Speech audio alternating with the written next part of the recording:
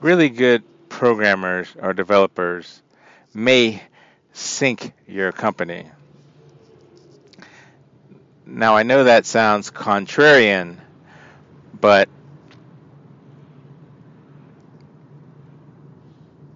really good programmers will take pretty much anything as a challenge and get it done pretty rapidly.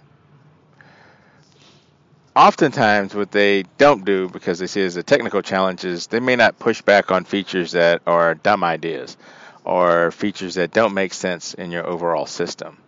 So I've worked with programmers that were really good, and they worked on things, and they just, if you don't have a good product management system or group, they'll just implement features because they don't really want to talk to you or argue about it, and they just like programming, and they're good at it, and they'll just implement it. And you'll end up with lots of features that work well, but that aren't necessarily well thought out in the system wise. Programmatically they may be beautiful, but the people won't want to use them because it hasn't gone.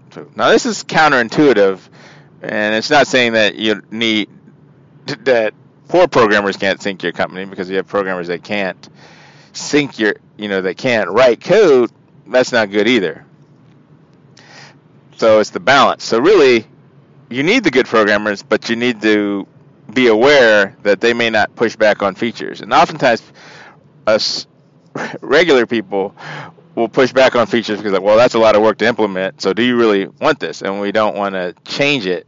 So, there'll be, and you'll see this often with senior programmers that have seen lots of good features just get put on a junk pile because no one really needs it. Someone thought it was a good idea. Someone ran off and wrote it, and then it's not needed. This goes to the end-to-end feature design and product design that I often talk about in previous posts.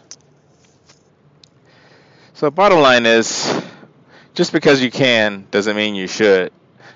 Get qualified people always, and people that can do things, but take an end-to-end look at your feature set. And just because someone can say they can do it in a few days doesn't necessarily mean you should do that program. And always fact check a lot of your feature sets with customers, and think of the whole system and the whole problem that you're trying to solve, not just a limited feature. That's all for now. Take care. It's Edwin from Wake Up Learn.